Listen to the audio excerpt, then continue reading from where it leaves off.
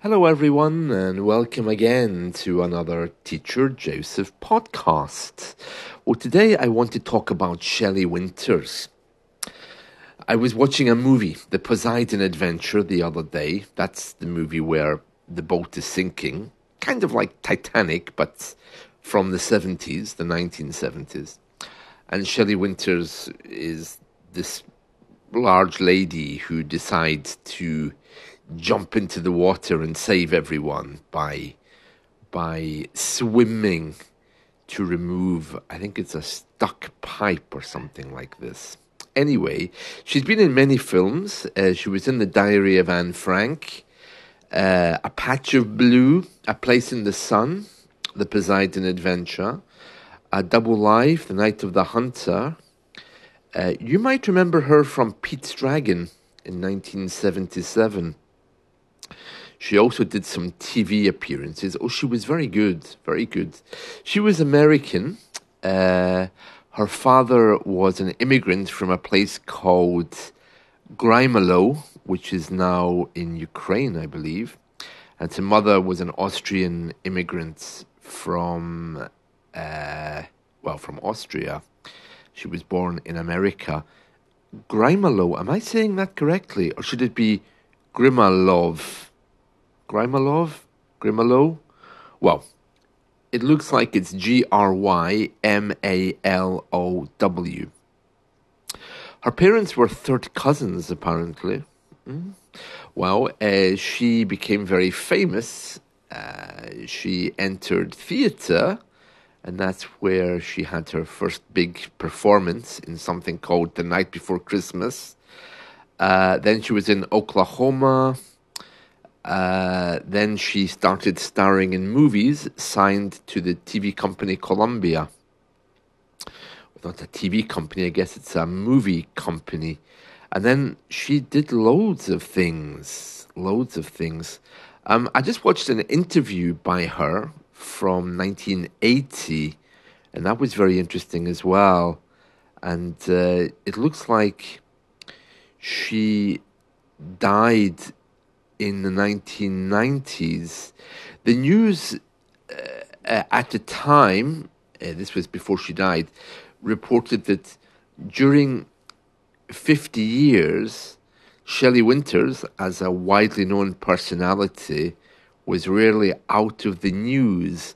Her stormy marriages, her romances with famous singers, her attempts at getting into politics and feminism meant that her name was always in the public view.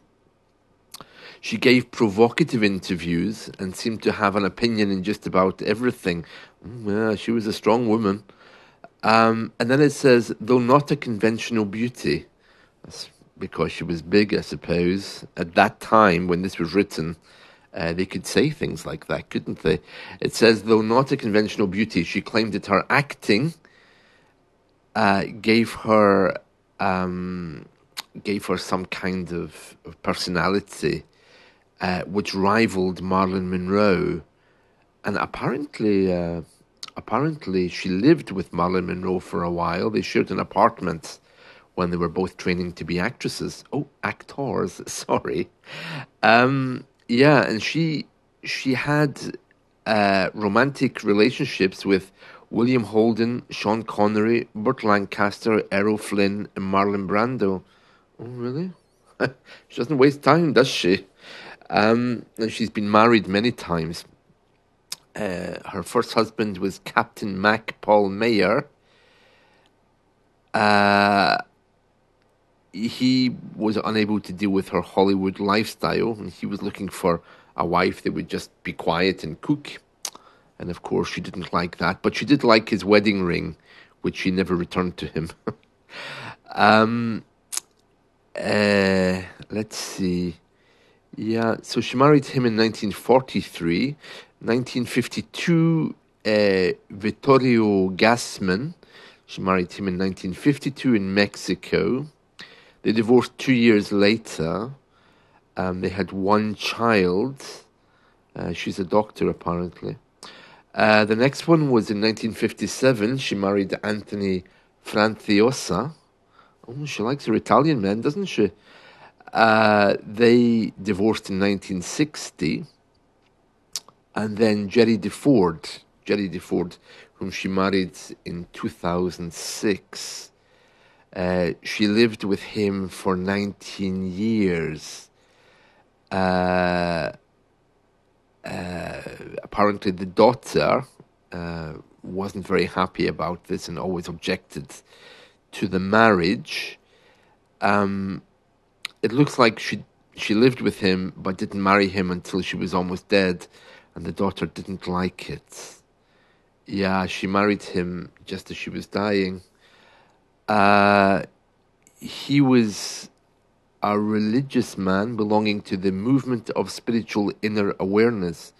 Oh, really? Oh, interesting. She also had a much publicized romance with Farley Granger. I don't know who that is, but anyway. You know, Americans can be really strange with this kind of thing. It says here that she was a lifelong Democrat. Oh, who cares? I don't know. Americans are like that, aren't they? They always seem to want to tell you, firstly, who they vote for, and secondly, what their religion is. I don't know why they do that. It's something that they don't get from us. I think British people really don't care.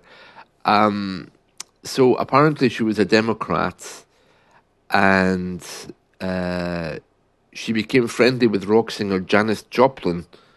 My goodness me, that was another big lady, wasn't it? Janis Joplin. It sounds more like a fat person's convention. Anyway, and then she died at the age of 85 on January the 14th, 2006, of heart failure. She'd suffered a heart attack on October 14th, 2005. And if you're interested, she's buried at Hillside Memorial Park in California.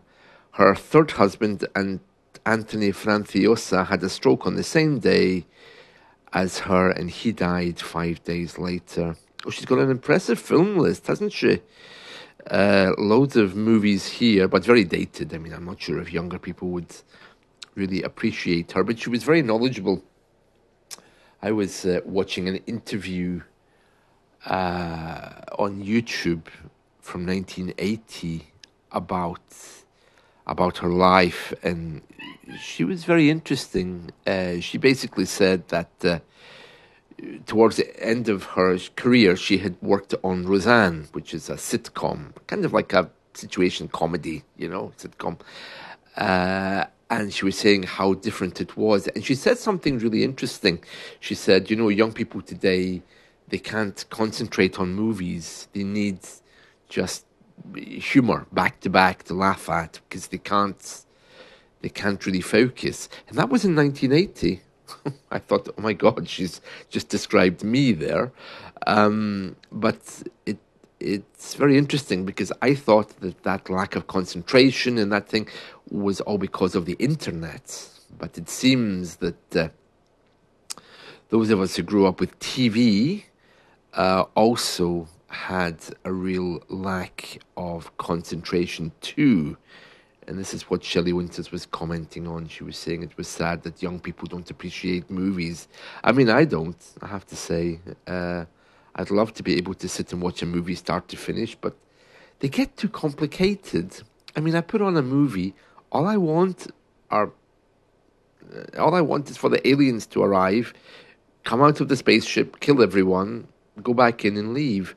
But do you know how hard that is to find a movie like that? It's very difficult, huh?